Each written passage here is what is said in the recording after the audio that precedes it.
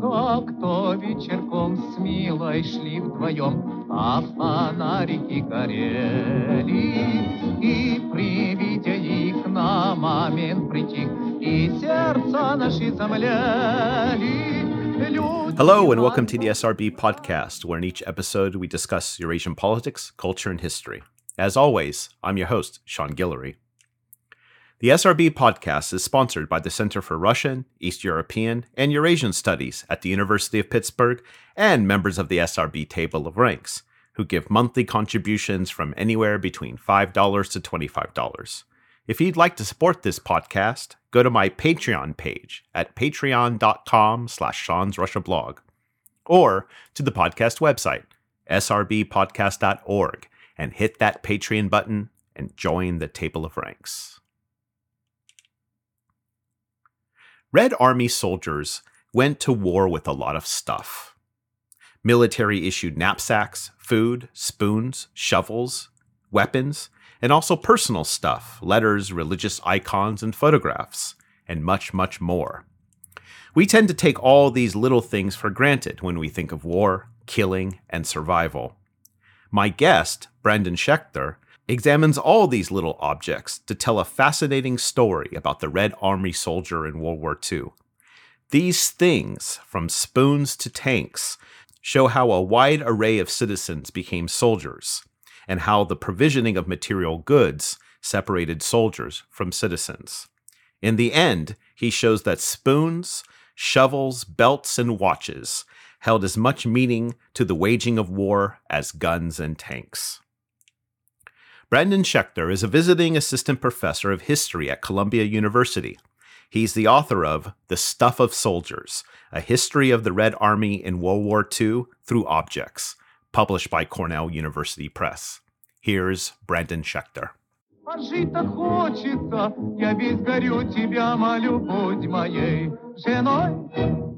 I thought we'd start by just having you introduce yourself. Hi, my name is Brandon Schechter. I'm a cultural historian of the Soviet Union, specializing in the creation of meaning in times of crisis. Most of my research is on the Red Army during the Second World War. And thank you very much for having me on the podcast. Yeah, I'm so actually surprised you see yourself as a cultural historian, because in reading your book, and I'll just state the title now, The Stuff of Soldiers, A History of the Red Army in World War II Through Objects, I found it more of social history in many aspects.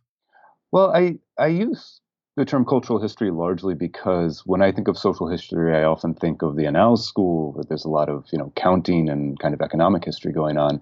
So to free myself from having to do much quantitative work, I refer to myself as a cultural historian. Ah, I see. Because the type of social history that I'm, of course, thinking of is what comes out of somebody like E.P. Thompson, in the sense of the reason why I say it's to me, it reads more like a social history is because you're telling about, people's social situations of experience, right? And less in terms of, what a lot of cultural analysis does in terms of discourses or representation and things like this. And I was consciously channeling works like, Peasants into Frenchmen, The Making of the English Working Class, Beyond Nationalism, when I came to this project. But for whatever reason, whenever I think of social history, I think more of work like by Donald Filzer or historians who are really using numbers to tell a story and demographics to tell a story in a way that I'm just not really trained to do, and it's not the way that I do history, although I have immense respect for people who can tell stories through numbers and demographics and so on and so forth.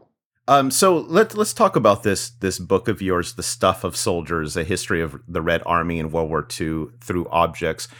I mean, it's a fascinating way to look at the experience of war.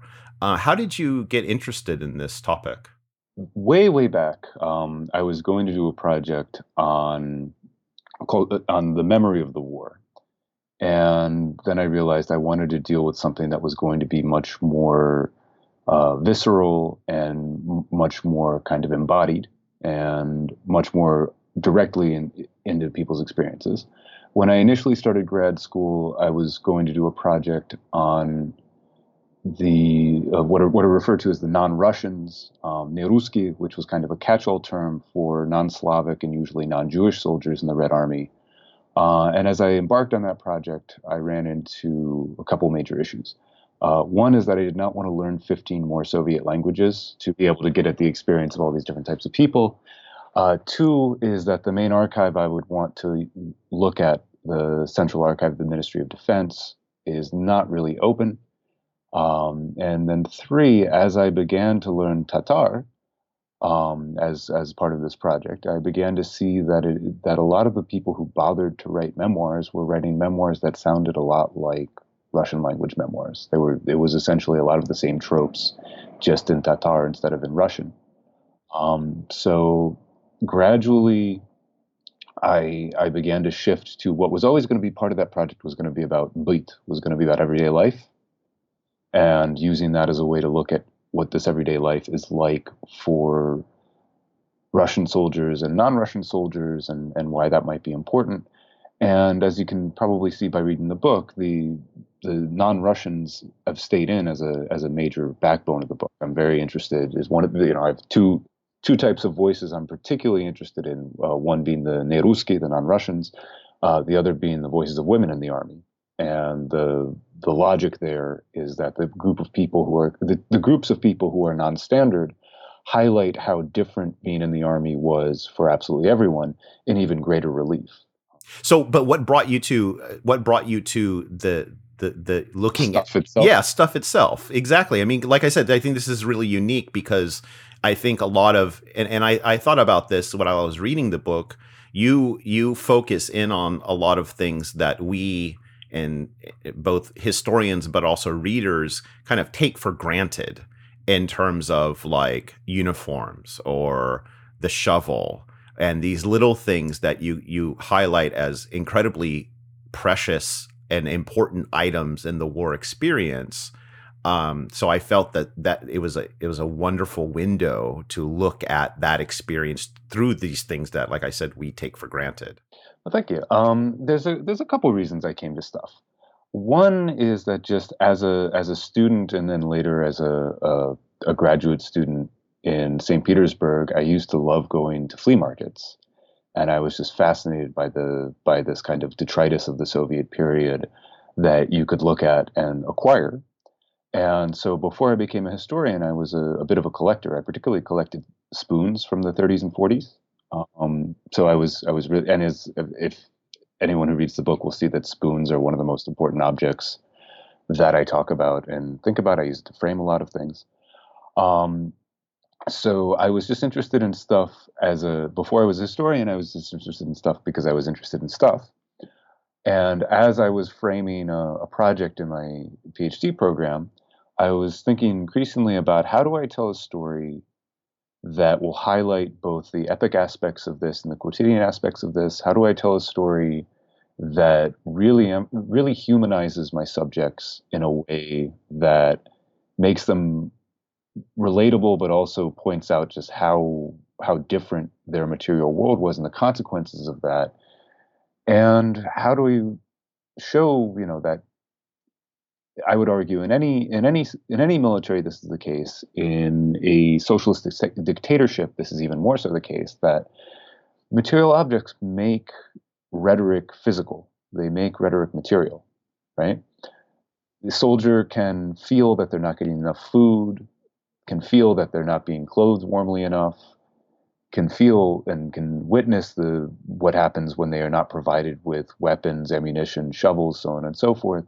So in any army, and in particularly a socialist dictatorship, that one of its main forms of rule is distribution of scarce resources, looking at material culture ends up being, I think, a very useful way to look at what's going on. And you could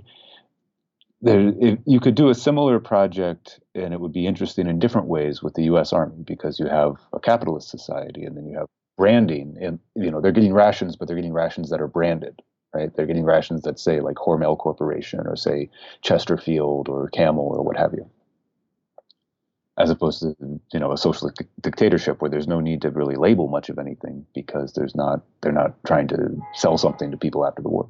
So the other thing that struck me too is that also, and this is relation to the stuff, is the organization of the book. Now it's thematic, but it's not haphazardly thematic, because the way I read it is that you start with the body, the physical object of the soldier, and it kind of moves out in these interesting layers from the clothes to what they're carrying. And then to this at the end, it's their own kind of personal objects and what they take with them and what the meaning of that. So I found that the organization an interesting movement itself through the various layers of things. Talk about the organization of the book and the way you unfold these various layers of the soldier's stuff. So a lot of books about war are written in the chronology events of the war itself, and they try to stick in various thematic elements as the events are developing. I find that to be often very frustrating. So what I decided to do is do things in roughly the order that a soldier would encounter various objects. And, that's not always perfect, but I start off with the soldier's body being taken possession by the state. I argue that the soldier's body becomes an object that is used by the state in various ways. That chapter begins and ends with soldiers being naked, basically. And the second chapter dresses the soldier, so I talk about uniforms. The third chapter feeds the soldier. And then I have so the first section of the book, these first three chapters, is called Mortal Envelopes. It's about everything to do with the body itself. The second section is about violence, and I do something slightly artificial here in that I separate not getting killed from the act of killing. I have a chapter that is about the soldier's spade and the trenches that soldiers build and basically surviving in the deadly environment of the front, which probably most soldiers encountered trenches before they actually fired their weapon. They actually got their weapon first, but in terms of the actual process, that tends to generally be how things seem to have worked out. Then chapter 5 is about soldiers' weapons, their relationship with their weapons, these weapons as tools, the corporate cultures that emerge around the use of different weapons. And then finally, the third section, chapters 6 and 7, is called Possessions, and chapter 6 is about the soldier's knapsack and the types of things that you would find inside a soldier's knapsack. How basically, with very little space to carry stuff and everything that they carry having to weigh down on them, how these soldiers try to create some sort of sense of self in these incredibly nomadic lives they're living. And then finally, chapter 7 is about trophies. And so almost every chapter has a kind of a 1941 to 1945 story in it, but some chapters are more heavily weighted in some time periods than other. Chapter 7 is really heavily weighted in 1945. And I mean, we can talk more about that in a moment. But one of the things that also this organization is consciously about is this book can be parceled out to different groups of people, to different types of scholars who might be interested in the history of the body, the history of food, the history of travel, the history of cities. I'm trying to give something for everybody while also having kind of like a whole that is greater than its parts, I hope. Yeah. Well, let's start to talk about some of these things in more detail, and of course, starting with the soldier's body, and this is a fascinating thing because, as you point out, is the Red Army at this point is an incredibly diverse body. And it's a mostly peasant force. And one of the tasks of the state is to essentially mold these people in a very physical way into soldiers. So talk about the place of the body in this process and the transformation that it undergoes. Yeah. So one of the things that I argue here, and I occasionally get pushback on this, is that the soldier's body becomes an object of the state through various means. I mean, one thing that would have been just kind of ritualistically and very just physically clear is that the vast majority of people who come into the army have their heads shaved and will exchange their civilian clothing, whatever that civilian clothing was, for military clothing very early in their service. So just this sense of everybody looking the same, everybody suddenly being uniform, and they're subjected to a very harsh code of discipline, in which oftentimes when I'm presenting on this, people mention, well, the Soviet Union was a state that used violence quite a bit. There's quite a bit of there's intense labor discipline laws, so on and so forth. In the Red Army itself, you can legally be executed for things like falling asleep while on guard duty, for self-mutilation. Your commander can legally order you to crawl across a minefield, and refusing that order is something that you can be executed for. So we're talking about orders of magnitude higher in terms of the amount of control that the state has invested commanders in the Red Army with over their subordinates. This for women leads to particular problems in that it's really unclear to many commanders and to many women themselves if they have a legal right to refuse sexual advances by their commanders, because there's this idea that the commander's word is law. So it's really in this gray area, and in some ways is never really resolved during the war. Another reason why it's particularly interesting to look at women. They're kind of the limit case for the state and the commander's control over people's bodies. And finally, one of the things that I discovered that I think was particularly interesting is the Red Army starts off the war with no unified document to document living soldiers. It has unified documents to document the dead. It has basically two pieces of newsprint that are in a Bakelite case. There are various types of dog tags that you can see being used, but there's not like one uniform thing for the entire Red Army until the fall of 1941, at which case they established the Red Army booklet, which is a lot like, it's a militarized version essentially of the Soviet passport. And this turns the soldier's biography into a text that is essentially the stuff a commander would need to know to effectively use this soldier. And it's an interesting document because it talks about education, specialization, blood type, next of kin. There's no actual place for class in this document, although there is place for nationality.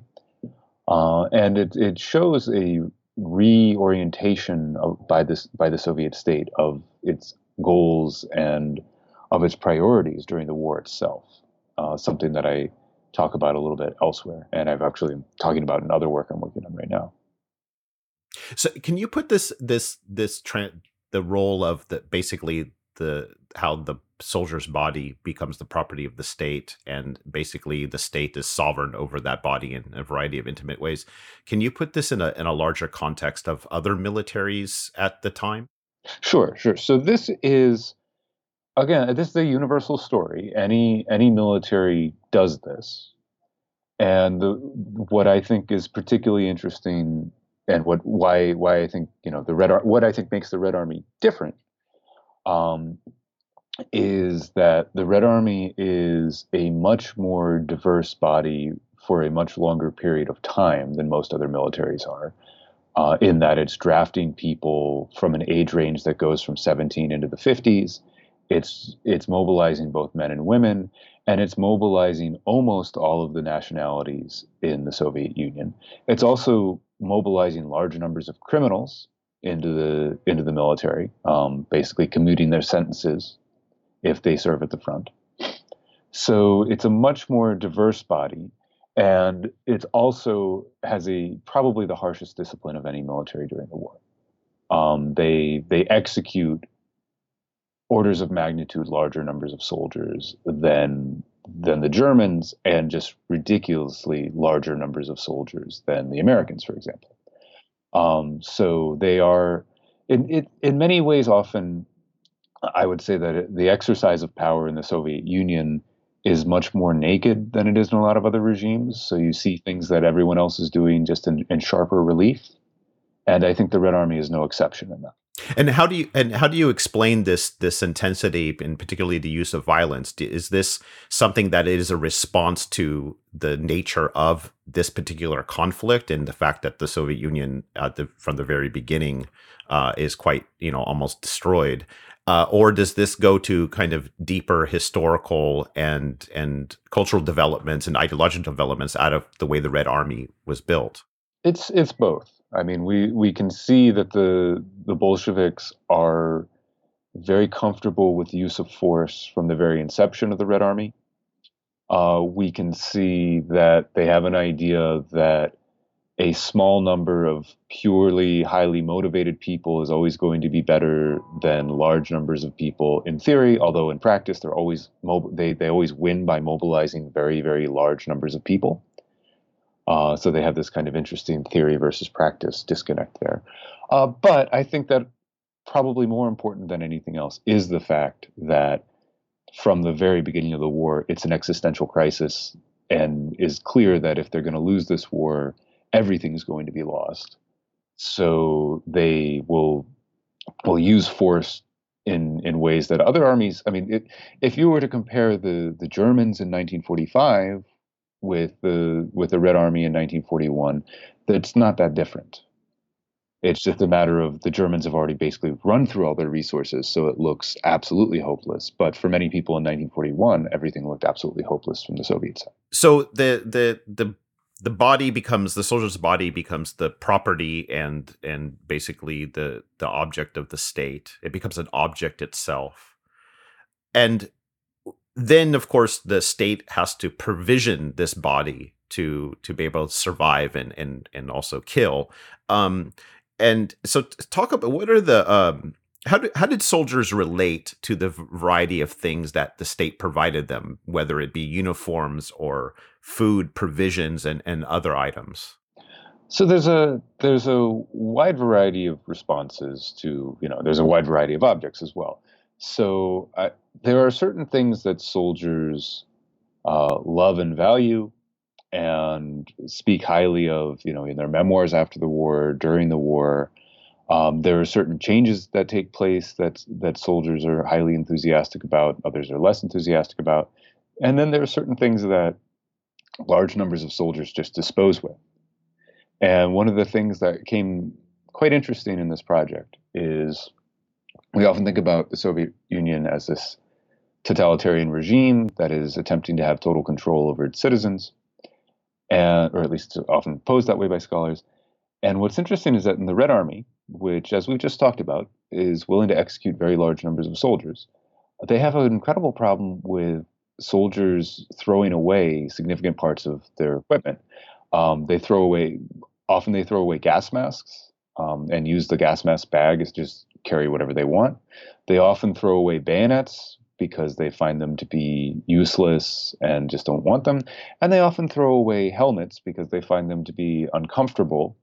And with helmets, there's an interesting story in that there's various points in the war where the Soviet government offers bounties to civilians for collecting and returning Red Army helmets to the military in areas that battles have taken place.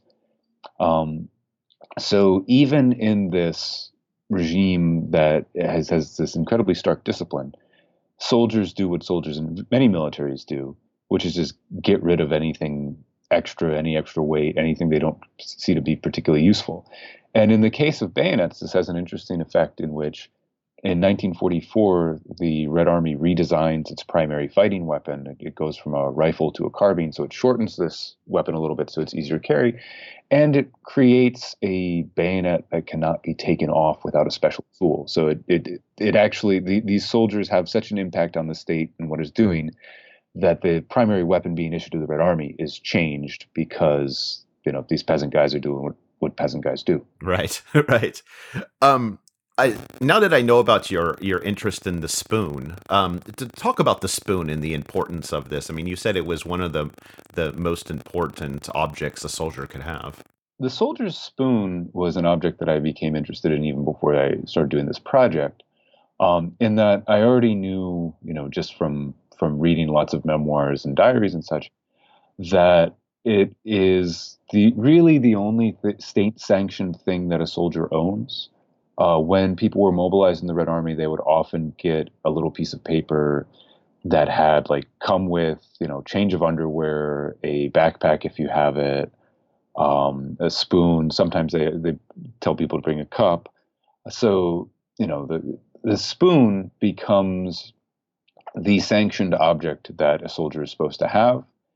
Whenever there are shortages of spoons, the state is really, really nervous about it, and will sometimes there's even accounts of frontline units finding guys who know how to carve wooden spoons, taking them from the front line and having them carve wooden spoons for soldiers who don't have it, because everything that a Red Army soldier eats is designed to be eaten either with their hands or with spoons. So spoons will often have soldiers' initials, sometimes dates, sometimes drawings. I've even run into there's this kind of famous spoon that a lot of people interested in the war have seen, that it says basically Ishimiasa Suka. So it's an incantation, find meat, bitch. Um, so the idea that if you write something like that on your spoon, you'll actually find the chunks of meat that are in the soup. So it's a very important object, and it's an object that sometimes, as I begin the book with, I don't want to completely give this story away, but the introduction of the book ends with a soldier giving his spoon to his wife, and a meditation on the fact that the spoon is used in moments when people understand that they're alive. Eating after battle is something that comes up in a lot of the memoir literature, in a lot of the autobiographical fiction. That this is the moment when you take stock, when you're doing something that sustains you. And finally, spoons are sometimes used today when bodies are found as a way to help identify unidentified Red Army soldiers, because the primary form of identification is a newsprint book that disintegrates almost invariably, unless there's some really extraordinary soil conditions. So soldiers' medals and spoons are often the only way to, the serial numbers on the medals or soldiers' spoons are often the only way to find who they are when remains are unearthed today. This is Leah Goldman from Washington and Jefferson College, and you're listening to the SRB podcast.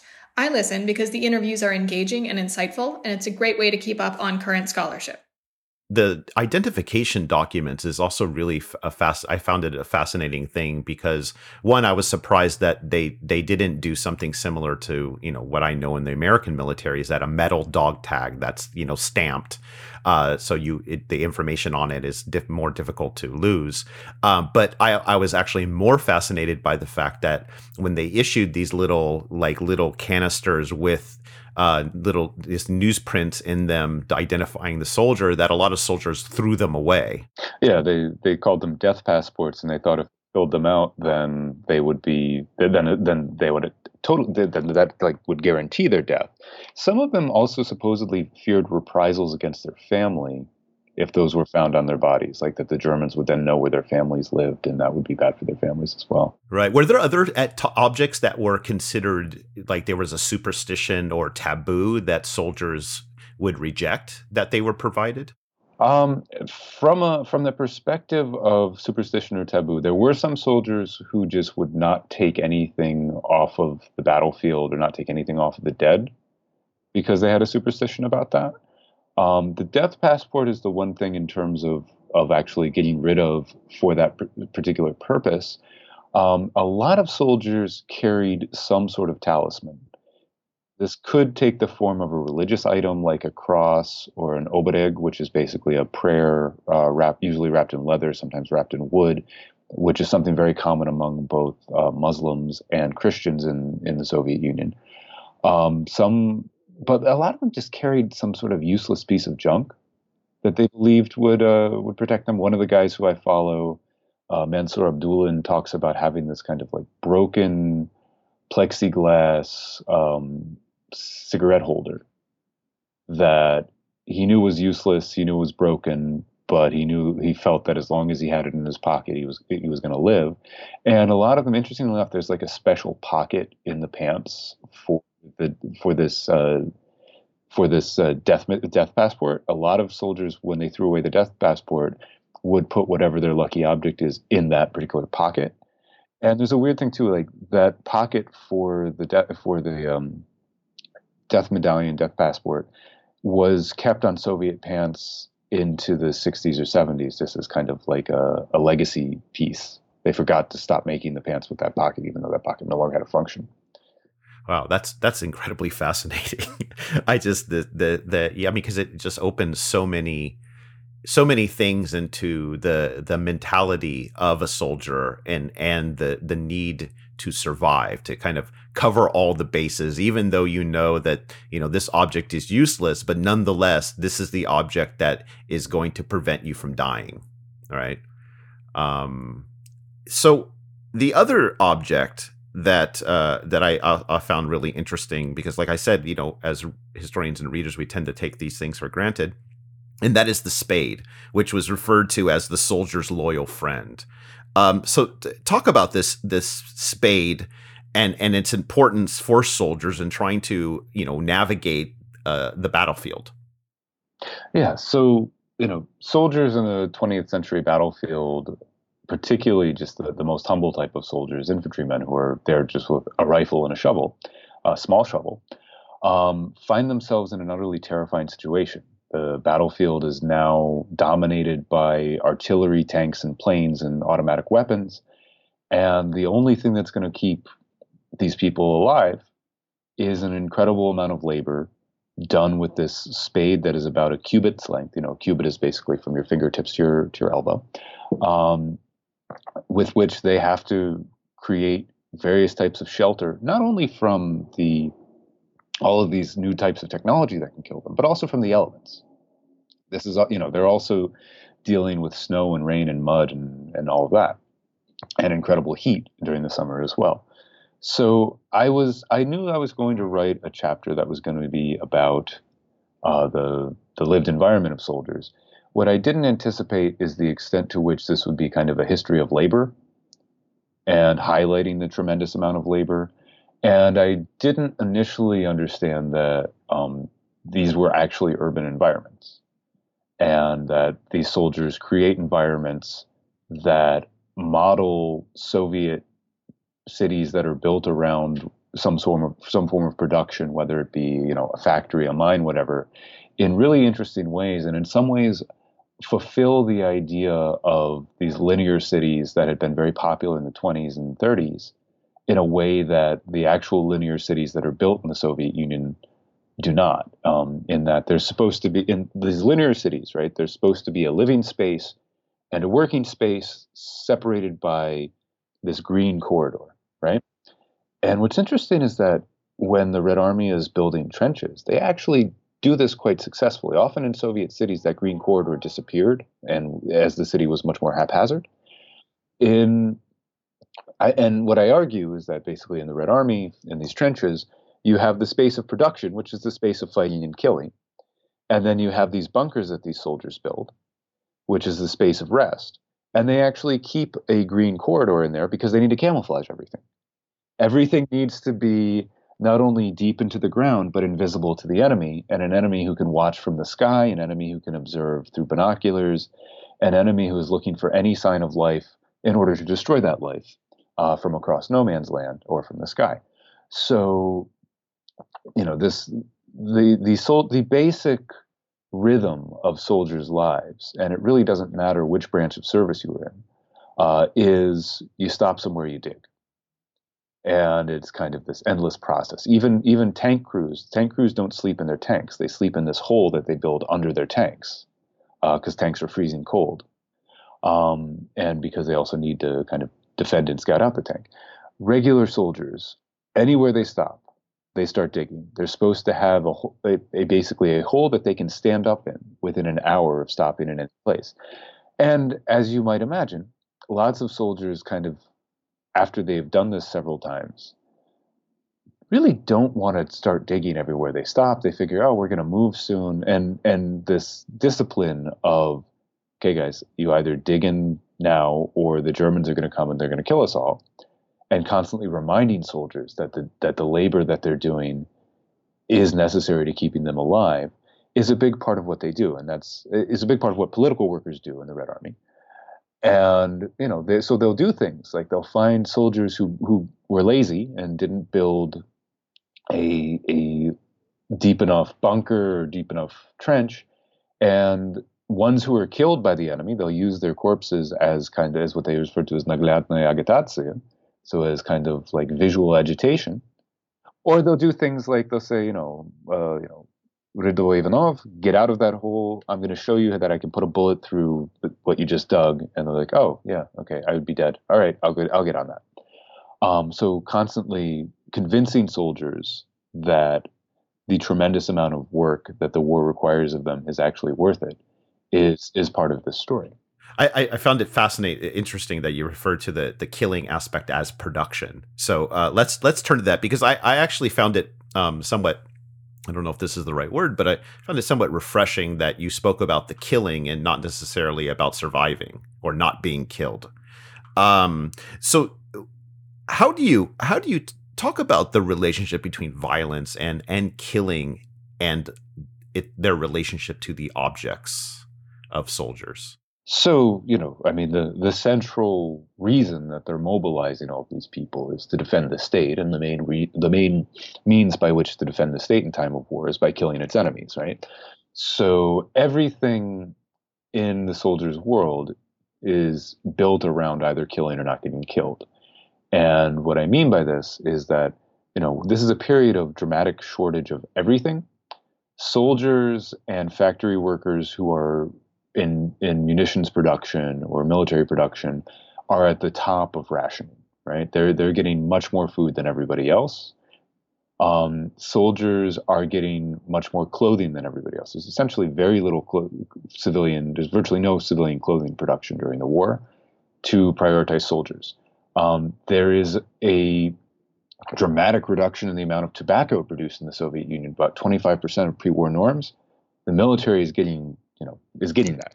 So they're getting more stuff, more of everything, both basic necessities and luxuries than everybody else, because their contribution to killing the enemy is what's keeping the state and its citizens alive. So, I constantly come back to this.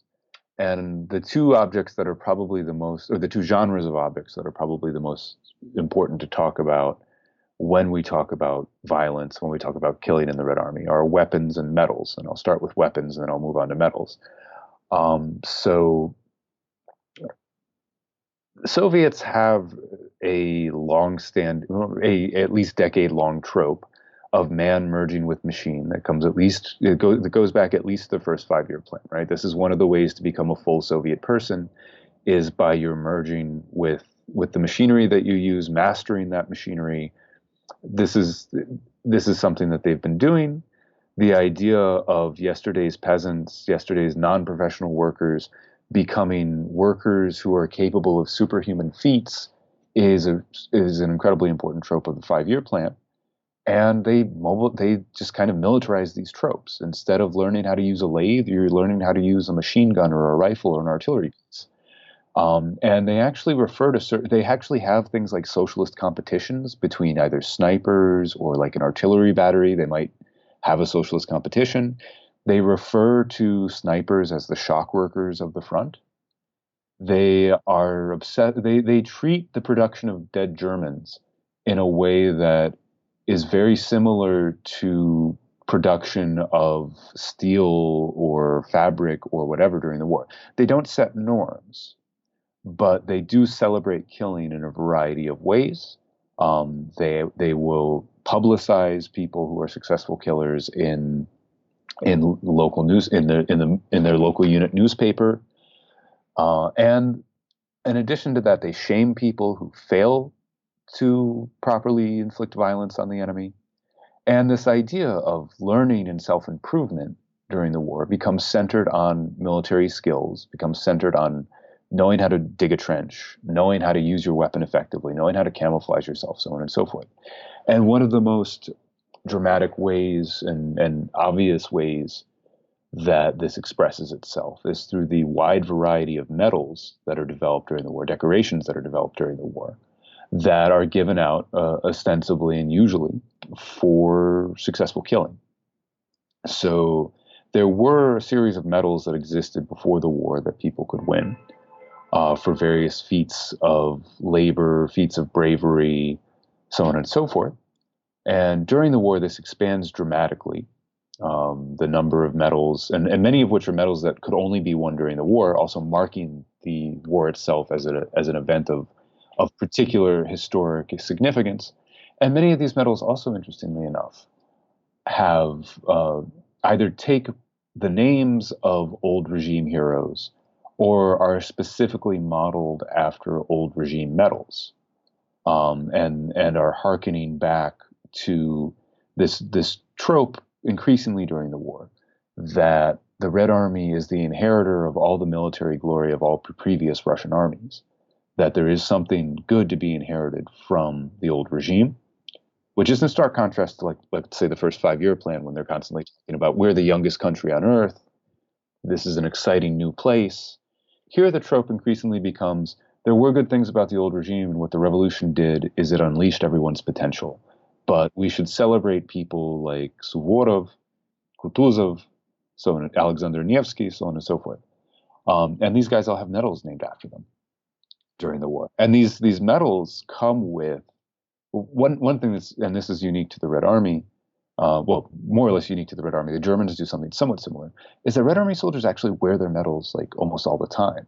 Like, they're wearing combat, and this turns a Red Army soldier's uniform into a text that is readable by everybody, because every time they come up with a new medal, there'll be an article on Izvestia or Pravda and also local unit newspapers that will explain, this is what this medal is. These are the types of things you would have to do to get this medal. Oh, and here are the monetary benefits of having this medal. They usually came with a not like huge, but somewhat of a increase in monthly wages. They usually came, and some of the higher ranking ones would come with things like free use of public transport in various Soviet cities, reduction of time to pension, free education for children. And the highest level ones would come with a once a year free trip to and from anywhere in the Soviet Union. As you were talking in terms of putting this into the production process, but also the rewards of production, because these medals also sound like the type of awards that you got during the first 5-year plan during the 5-year plan as well. What is the relationship to this killing as production to the harsh treatment, including execution of deserters or people who are captured? The Red Army has very, very high standards. There's always that joke that supposedly someone overheard Stalin say it takes a very brave man to be a coward in the Red Army. So they have these tremendous standards that you have to live up to, and they talk over and over again about how we reward and we will reward you, we will reward your family with a pension and taking care of them should you be killed, if you live up to that standard and you are a full-fledged member of the Soviet community.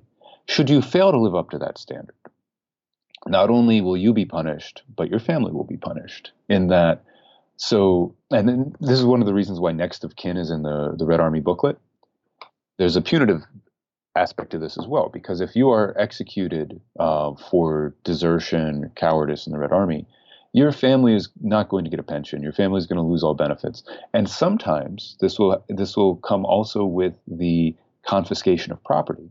So potentially your family could lose its apartment. And I've actually run across documents where basically a family is petitioning that, the father who had been executed for cowardice at the front had already left the family before the war, and they had already cut ties with the family before the war. Therefore, they should not lose their housing. So I mean, this is a real issue that people are facing. So this is a classic Soviet form of rule. Lavishly reward the people who show the superhuman potential that the Soviet regime has unleashed, and punish and physically destroy those people who fail to live up to that standard and conspicuously fail to live up to that standard. And I also am struck by the role of stuff in it, in the sense that if you perform that, you get stuff, and if you don't, you are, or your family members are denied that stuff. It's a very interesting, this whole narrative of production and consumption and access seems to kind of be one of the threads that runs throughout this. Talk about personal items. What did soldiers bring with them from home, and what kinds of things that they cherish? Yeah, so I have this chapter that's really a grab bag, which is about soldiers' personal items, in which again the challenge is that you as a Red Army soldier have almost no space in your pockets and backpack that is not taken up by government issue goods that you have to carry, whether it's your food, your shelter, your change of underwear, whatever. So how do you create a sense of self and maintain a sense of self with that tiny amount of space, and what kind of objects end up occupying that? And what I found is there's two genres of objects that are particularly important to soldiers. One is universal and obvious. This is letters. And I'll, if you would like, we can talk more about letters in a little bit. But I want to first talk about the less obvious and much more varied genre of just whatever knickknacks soldiers happened to pick up or take with them from home. So this varies from person to person. I follow relatively closely two men who are separated from, well, one separated from his mistress, the other separated from his wife, and the stuff that they bring with them. So one of them has a knife and a comb that his wife gave him that he didn't want to take with him, but that he ends up writing about with some frequency to his wife, and talks about every time they were both super useful, and he's glad he has them, and that every time he uses them, he thinks of her, and this is probably the most touching aspect of this, he promises to bring them back, i.e. he promises to survive the war. So these objects that are really mundane objects have this emotional charge that they otherwise wouldn't have. The guy who's separated from his mistress, he's a higher ranking officer, and he brings plates and silverware from Moscow that she had given him, and talks about how 3 times a day when he eats, he imagines that he's there with her. Some of the other objects that soldiers valued, that like these guys, the two guys who I just discussed are both officers. So some of the more humble soldiers talk about valuing things like the cassette, or the tobacco pouch, that was pretty much every soldier has. Because pretty much, the vast majority of soldiers smoke. It's the 40s. The vast majority of people in Europe smoke at that time. And so a lot of them are really just given out as generic gifts from whoever to whoever, often with embroidery. And there's one story that's quite interesting about that I relate in the book, that is about this guy who was a career criminal who gets one of these tobacco pouches randomly, and he becomes obsessed with trying to figure out who is the person who gave it to him. And it becomes like this quest in his life to find the anonymous person who gave him this pouch. And it's this interesting thing where you have this hardened criminal who is just this very, very sentimental guy. So there's all sorts of, little objects like that, whether it be a knife, a book, a comb, tobacco pouch. These objects that otherwise would be largely disposable or totally utilitarian take on a new meaning during the war, as they create connections between either people who you actually know and have connections with, or projection of intimacy with generic people in the home front. And what about letters? Because they're also, letters they're cherished for their physicality, right? Because it's a connection to home, a connection to family members, but also they're expressions of feelings, experiences, etc. What role do these play for the soldier? So letters are probably the single most valued thing a soldier has, that's other than, they're in the genre of emotions. It's just the single most valued thing that a soldier has. And the state from, the beginning of the conflict is offering free mail back and forth from the front. And these letters are physically very distinctive because there's the dramatic paper shortage in the Soviet Union means that they fold them into this triangular shape so that you don't have to have an envelope. And these letters are, I would say, in general, they're interesting in the ways that they reflect the paper shortage. In that you'll often get a letter that is torn out from a book and just kind of written diagonally across where the text in the book is. You'll often get trophy paper of various types, a wide variety of paper. That is, very different than a lot of the other regimes that you might. There are a lot of letters from soldiers in other regimes at the time. Like the U.S. has this very high-tech V-mail system where they're photographing letters and then printing them as pictures when they get into field, because it's just easier with transatlantic or transpacific flight to do that. So these letters themselves are a very interesting genre in that the state offers their soldiers and their soldiers' families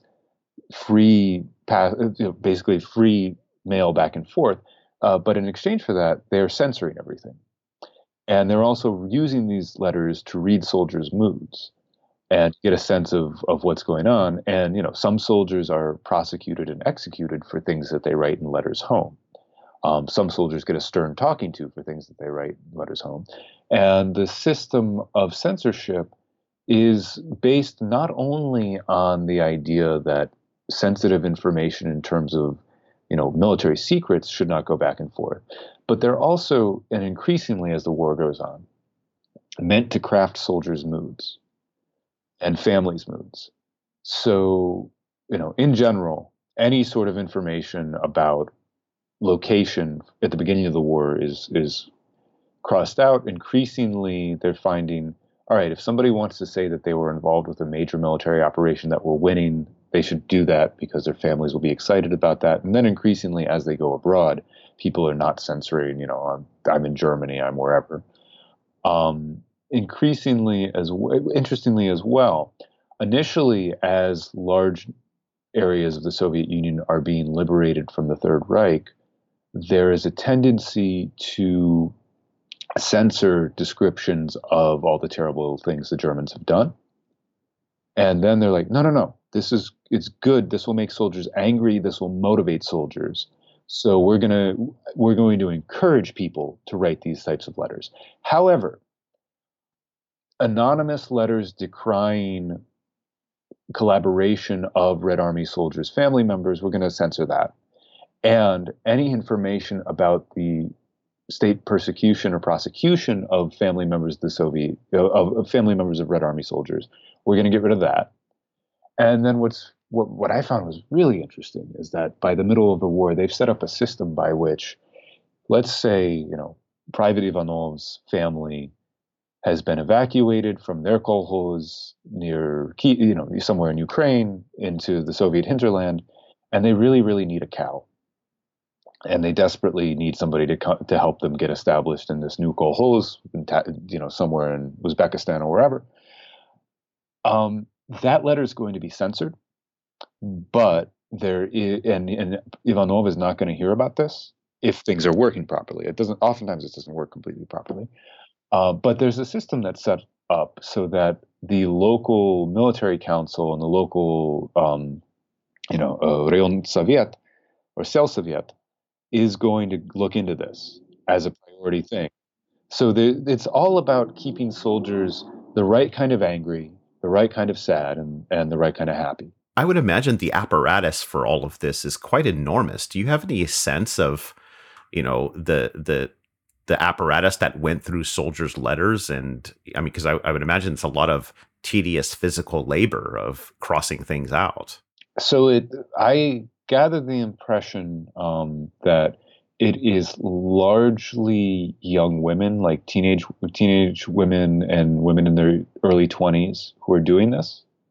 And one of they complain at various points in the war about their incompetence, and they're for basically two reasons. One is that they tend to not be the most politically literate people.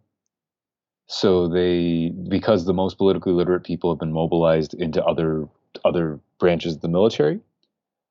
So they say there's a example I have, I can't remember, it's like 1943 or 1944, where they kind of just do this random inspection of a couple of different censoring posts, and they find out that people don't know who's running the Soviet state. They think that the Soviet Union is at war with Japan. The Soviet Union is not yet at war with Japan. They, just don't know basic information, which is understandable when you understand how minimal the reach of the state was into a lot of areas, and also the fact that there's this massive paper shortage. Everything is being prioritized for the military, so they're probably not getting enough newspapers and such to keep track of what's going on. The other thing that they complain about is just lack of infrastructure. So lack of things like ink and scissors. They complain about people opening letters with chicken bones, and that damaging the letters, or that they cross things out in a way that makes it obvious what is missing, or even more ambiguous and potentially even more damaging than the original text itself. So one of the things that I came across that was quite interesting is I came across a couple people who are non-Russians who eventually switch over to Russian for a couple reasons. One being that Russian is their day-to-day language, and a couple of them just felt more comfortable in Russian already after several years in the army than they did, let's say, in Tatar. And the other is that they noticed that their letters were taking forever to get through, because you need to find somebody near Leningrad who can read Turkmen or Kazakh or Georgian or whatever. And that means that these letters are going to take much longer. And they're talking about the political apparatus of the army is talking about this occasionally as well, that this is a real problem, that it taking a month or more for a letter to get to non-Russians, who are often the most emotionally isolated people because they don't speak Russian, who often are terrified of the lack of news from home, and who often don't understand basic things. Like there's a story from a political journal of the Red Army from, I believe, 42 or 43, where there's this Kazakh guy who had been very respected person in his community, is now just a regular soldier, and who doesn't know whether or not Kazakhstan is under German occupation. And Kazakhstan, for those of you who don't know Soviet geography, Kazakhstan is quite far from the points to which the German army got.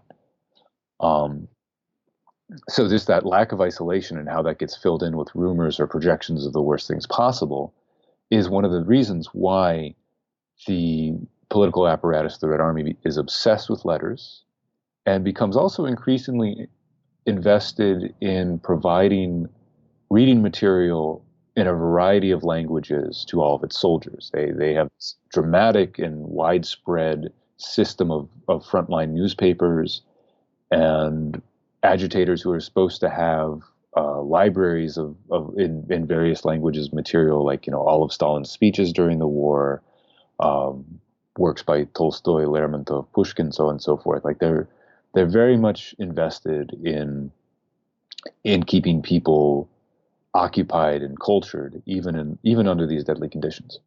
Now, a lot of your story is about the stuff that soldiers bring to the battlefield.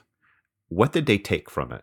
So in the final chapter of the book, I talk at length about trophies. And, in the early portion of the war, there's not a lot of trophy taking going on, as the Red Army is on the back foot. And some of the prelude of the book actually talks about some guys who were isolated and retreating back through Belarus, and all the food and weapons and ammunition they could find was just whatever they could find on Germans, on dead Germans. So there's that sort of scrounging, which is normal for any army. Once the Red Army is more successful, particularly around the time of the Battle of Stalingrad, there's a large number of watches that Germans had either bought or looted from various populations in Europe, that Red Army soldiers start treating like currency. Remember, anything that a Red Army soldier takes has to be either useful or highly emotionally valuable, or highly valuable and highly portable. Watches fill this role absolutely perfectly. And there's all these accounts of soldiers trading watches for everything from boots to moonshine to apples as the Red Army advances westward from Stalingrad. The army itself is trying to maintain control over everything that is left on the battlefield. So there are these trophy units that become increasingly large and sophisticated as the war goes on. Their mandate at the very beginning of the war is really just kind of evacuating scrap and damaged machinery and equipment that can be used. By the end of the war, they're concerned with artwork. They have special units for that are supposed to investigate any sort of new enemy technology, so on and so forth. But what happens that is particularly interesting, and it's a story that to a certain extent has been told before, but I don't think has really been examined and interpreted quite adequately, is at the end of December 1945, Red Army soldiers are invited to send parcels home. And these parcels vary by weight depending on rank. These parcels are free to send home if you're a soldier. If you're an officer, you have to pay per kilogram. And it is entirely unclear what these parcels are for. There's this massive apparatus that's set up to clear these parcels. You're not allowed to send any written material with these parcels. You're not allowed to send any part of your uniform or rations with these parcels. And what this is this is an oblique but quite clear invitation to loot civilians in the Third Reich. And there's a wide variety of things that soldiers take. One of my favorite anecdotes is a Komsomol organizer who takes a tuxedo and mails it home. I mean, the irony in that I find quite interesting. One of the saddest stories is of a parrot who had clearly been owned by some high-level Nazi officials, who was kept around by a group of soldiers, but it kept repeating Heil Hitler until the soldiers couldn't take it anymore, so they killed it. Lots of people are sending home civilian clothing, children's clothing, all sorts of stuff, and there's a variety of responses to this. Some people, I found there's a strong tendency, if you were from a dekulakized family, this was uncomfortable, and I have at least two people who I know who are from dekulakized families who write about refusing to send stuff home. But the way that I interpret this is usually just interpreted as this kind of end of the war bacchanalia. But looking at propaganda around the same time, this draws on a couple of different and very powerful tropes in both Soviet and Russian culture. From traditional Soviet jurisprudence, any sort of felony conviction usually carried with it the confiscation of property. So what's interesting is that they are marking their enemies as criminal. And the vast majority of them had suffered, and their families had suffered at the hands of these very peoples. And I don't think anybody's going to argue that the Nazi regime was not a criminal regime. So the Soviets are just bringing their jurisprudence apparatus onto this and compensating soldiers and their families for what the Germans had done. And they're finding looted objects from the Soviet Union, from Europe, from all over the world. So it's a very easy claim to make. Another trope that this draws on is the traditional 19th century classic Russian literary trope of the Germans as the most bourgeois people, bourgeois nation, as this kind of nation of automatons who are obsessed with stuff. And this works really, really well for the Soviets in that they can basically say, see, the Germans are the most bourgeois nations. The Germans are the most bourgeois nation.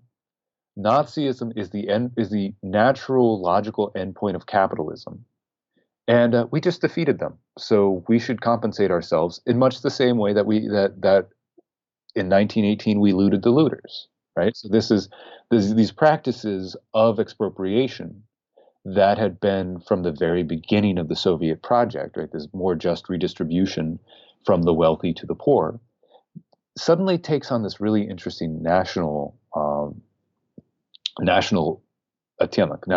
hue.